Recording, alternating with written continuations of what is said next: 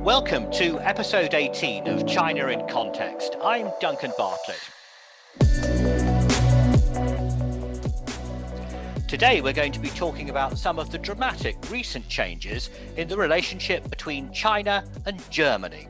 The mood between the countries has soured considerably since the start of 2021, especially since China imposed sanctions on some German individuals who'd criticised its policies in Xinjiang and Hong Kong. In the security sphere, the German Ministry of Defense is sending a destroyer to the South China Sea to bolster the US and its allies in challenging China. And many German companies are reconsidering their commitments following warnings about the theft of intellectual property by their Chinese business partners. Well, I'm delighted to welcome someone who I think is the ideal guest to discuss this topic. He's Professor Hanns Maull, a Senior Associate Fellow at the Mercator Institute for China Studies in Berlin. He also teaches as the Adjunct Professor in International Relations and Strategic Studies at the Johns Hopkins University School of Advanced International Studies in the Bologna Center. Hanns, welcome to China in Context. Hello, Duncan. Could you start by saying something about the background? Germany and China have had a very good business relationship, it seems to me, stretching back many decades. I can remember that Volkswagen was one of the first investors in China back in the early 1980s. And in the past, German chancellors, including, I think, Chancellor Merkel, have seemed to regard China as a land of opportunity, haven't they? Yes, that's quite true. And I think you had some early pioneers there, both on the political side and in business, who during the 1970s already started focusing on China as a huge opportunity. You know, you had Karl Hahn, for instance, the CEO of Volkswagen in the 1980s, who was recently made the Person of the Year in China by China Newsweek, apparently a very prestigious annual appointment, and he received that recommendation personally at the age of 92. He traveled to China and took this reward. The reward was because he was one of the first foreign investors in the Chinese car industry. And Chancellor Kohl traveled in 1984 already to China with him to open the first Volkswagen factory in China. That was 1984 already. And Chancellor Helmut Schmidt, who, in Germany is still revered as an elder statesman. He passed away only very recently. He was chancellor in the 1970s, from 1974 to 1982.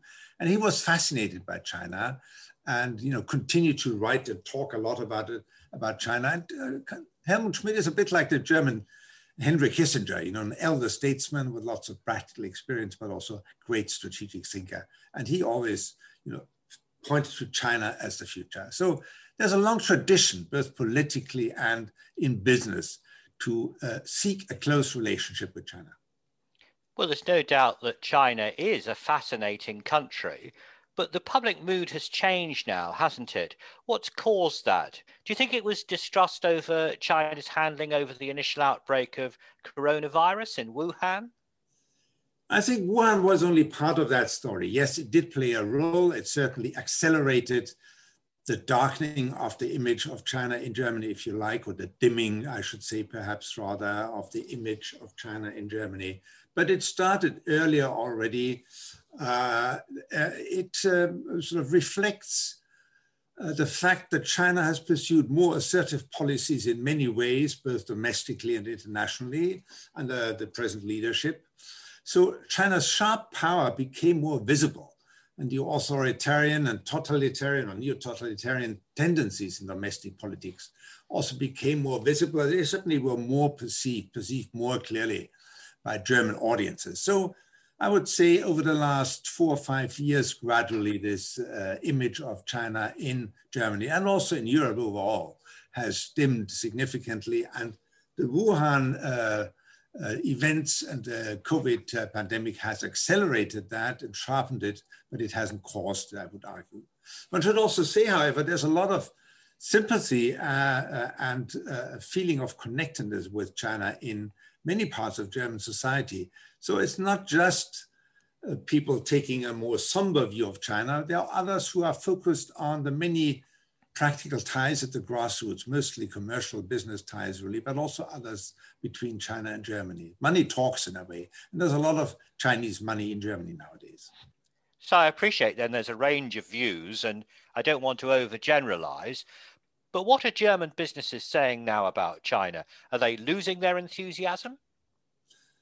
Well, yes and no. I think what you see in business, and you have to realize there are several hundred German companies, both large and medium-sized, active in China, invested in China. I think what you have is a shift to a more realistic assessment of China and the Chinese market. And there is certainly growing concern about intellectual property theft, about the ways in which China, by means fair and unfair, and I am talking here about the government, is supporting Chinese competitors of German businesses in China. So the mood has become more realistic, I would say, less optimistic, less enthusiastic perhaps. But at the same time, there's also among many companies in Germany, practically among all who are invested there, the sense that you cannot miss on the opportunities of the Chinese market in the future. It's still, you have to be there as a German company. You do not have an alternative. So in that sense, it's no longer perhaps enthusiasm, but there's a clear determination to continue to engage with the Chinese market and even expand Germany's role in it if possible. In early 2019, the German business group, the BDI, published a paper which contained a lot of warnings about doing business in China. People say that was a watershed moment. Has there been a reduction in trade and investment between Germany and China since then? No, in fact, on the contrary, except, if you put aside the year 2020, which was a bit unusual because of the pandemic. In 2020, German exports to China declined slightly, but imports continued to grow. So if you look at the trade relationship, if you look at the investment relationship, it's certainly not been a decline, but a further increase. But then, you're quite right to emphasize the importance of this paper, of this study by the BDI, by the German Business Association. But the study really, I think the importance of this study lay in what I said earlier. It underlined the new realistic assessment of German business of the Chinese market and China's economic system. So it was very clear in the problems that implied for German business in China. But it did not draw to conclusion from that German business should withdraw from China. On the contrary, the basic argument, the basic thrust of the recommendations of this BDI paper was, we need to be aware that this is becoming an increasingly difficult market, but we also need to make sure that we can compete effectively in it. So the recommendations address Germany, not China, most of them anyway. They were about how to become more competitive in the Chinese market. And in part, the answer was by being less blue-eyed about things such as intellectual property theft and so on.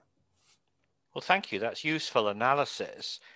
Since becoming the Chancellor in 2005, Angela Merkel has travelled to China a dozen times, I think. And her last visit with a big business delegation was in September 2019. And that was a time when there was an international outcry against the crackdown against the pro-democracy campaigners in Hong Kong. How would you describe Angela Merkel's approach to China? Well, I think she's always been accompanied by huge business delegations when she traveled to China. And as you say, she has been a frequent visitor. And China is one of the very few countries with which Germany has regular government-to-government consultations. So where you have practically the whole cabinet of ministers, or many of them anyway, meeting with their opposite sides. So the relationship is very, very close politically, but the main purpose of this always has been business. And I think Angela Merkel's view of China is still covered by her sense, by her conviction that the Chinese market and the business, the commercial economic relationship with China is paramount. It is the major theme of the relationship between the two countries. And her view is politics, the chancellor has to do what she can to support this relationship, and which is important not only for the profit bottom lines of the corporations in Germany, but also for unemployment and the overall performance of the German economy. So that's her focus, and I think that has not changed. I'm not sure to what extent her sort of perception of Chinese politics, you mentioned the Hong Kong situation, the crackdown against the democracy movement. She certainly knows this, she's certainly aware of this. How much it colors her image of China, I really don't know. But as I said, I think for her, the priority number 1, 2, and 3 are the commercial ties. Well, staying with those human rights issues, I want to ask you something about Xinjiang and China's treatment of the Uyghur minority. I don't want to get drawn into a debate about whether or not this is a massive human rights abuse. But of course, you will have noticed that the international media, when they've been reporting on Xinjiang, they discuss allegations of genocide, they talk about concentration camps. Are those phrases being used in the German media? How's this issue playing out in Germany? That's a very interesting question, Duncan. And of course, one particularly to a German, it's always something which sets us into a reflective mood. But first on Xinjiang, I think there are really 2 debates on there. There is one debate about, are there massive human rights violations or are there not? And that debate really is between, on the one side, the Chinese government, which is claiming there is nothing wrong there, and pretty overwhelming evidence that there is quite a bit wrong with the way the central government operates in Xinjiang. And then the second debate is about genocide. Is what's happening there, can that be characterized as a genocide or not? Now in Germany, yes, there is, this debate is reported. The term genocide is used in the reporting. For instance, recently the Dutch parliament decided that indeed what was happening in Xinjiang was genocide. That was reported in the German media, of course, and the term genocide was used. Always with the associations in Germany to Germany's past and the Holocaust, of course. And the same with concentration camp, but I think the term is used occasionally to describe what's happening in Xinjiang. But I'm not sure of this. This is my impression, and one would have to do some serious research to substantiate that. But my impression would be that you see those terms, genocide and concentration camps, used somewhat less in Germany in the media coverage of China than in other countries because of this sensitivity of those terms. They are loaded words in a way which always bring up the German past and Germany's history during the Nazi period. Things are changing in Germany. It's the end of an era politically. Chancellor Merkel will not be standing in the elections, which are due to take place in the autumn of 2021. Can you say something about the significance of China and the debate about China in the run-up to those elections, and maybe explain the views being expressed by the different political parties, please? My sense is that China will not be a very important topic in the campaign. I mean, there are other issues which are much more important, much more visible. The pandemic, the overall economic situation, the performance of the government during the pandemic, and so on. Those are the issues which are going to dominate the campaign, as far as one can say that at this time.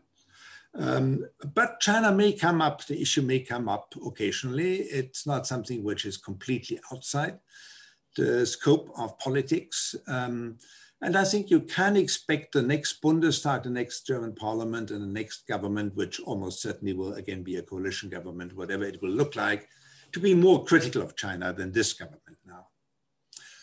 At the same time, I think any German government, any German Bundestag even, will be impressed by the huge economic importance of China for Germany, which we talked about earlier on. And that will color the positions taken by any government on China. Now, if you look at the party spectrum, the parties which are most pro-business and in a way reflect the present position of the German government, Angela Merkel's position is, not surprisingly, the CDU, CSU, traditionally the parties which are also closest to business, together with the Free Democrats. And again, the Free Democrats are also probably on a pro-China, China critical spectrum closest to the pro-China League or the pro-China end of the spectrum. The most skeptical on China are the Greens and the Social Democrats. And the least critical of China, perhaps, apart from the CDU, CSU, and Free Democrats, who sort of reflect this pro-business strand in German attitudes and policies towards China. But beyond that, least critical, interestingly, are the Die Linke, so the party on the extreme left, the successor party of the former Communist Party in East Germany, and the AfD, the populist right-wing party. They tend to be sort of least critical of what's happening in China. I think a lot of that really has to do and reflects the fact that both those parties tend to take a more sympathetic view towards Russia. And again, that has to do with the German past and the East German connection of both Die Linke and the AfD parties. So that gives you, I hope, an impression of where the parties stand on China. Well, thank you. It's quite a complicated picture, but I think you've explained it as clearly as you can. Just looking a bit more widely at the Asian situation, there was a meeting fairly recently between Germany's defense and foreign ministers and their Japanese counterparts.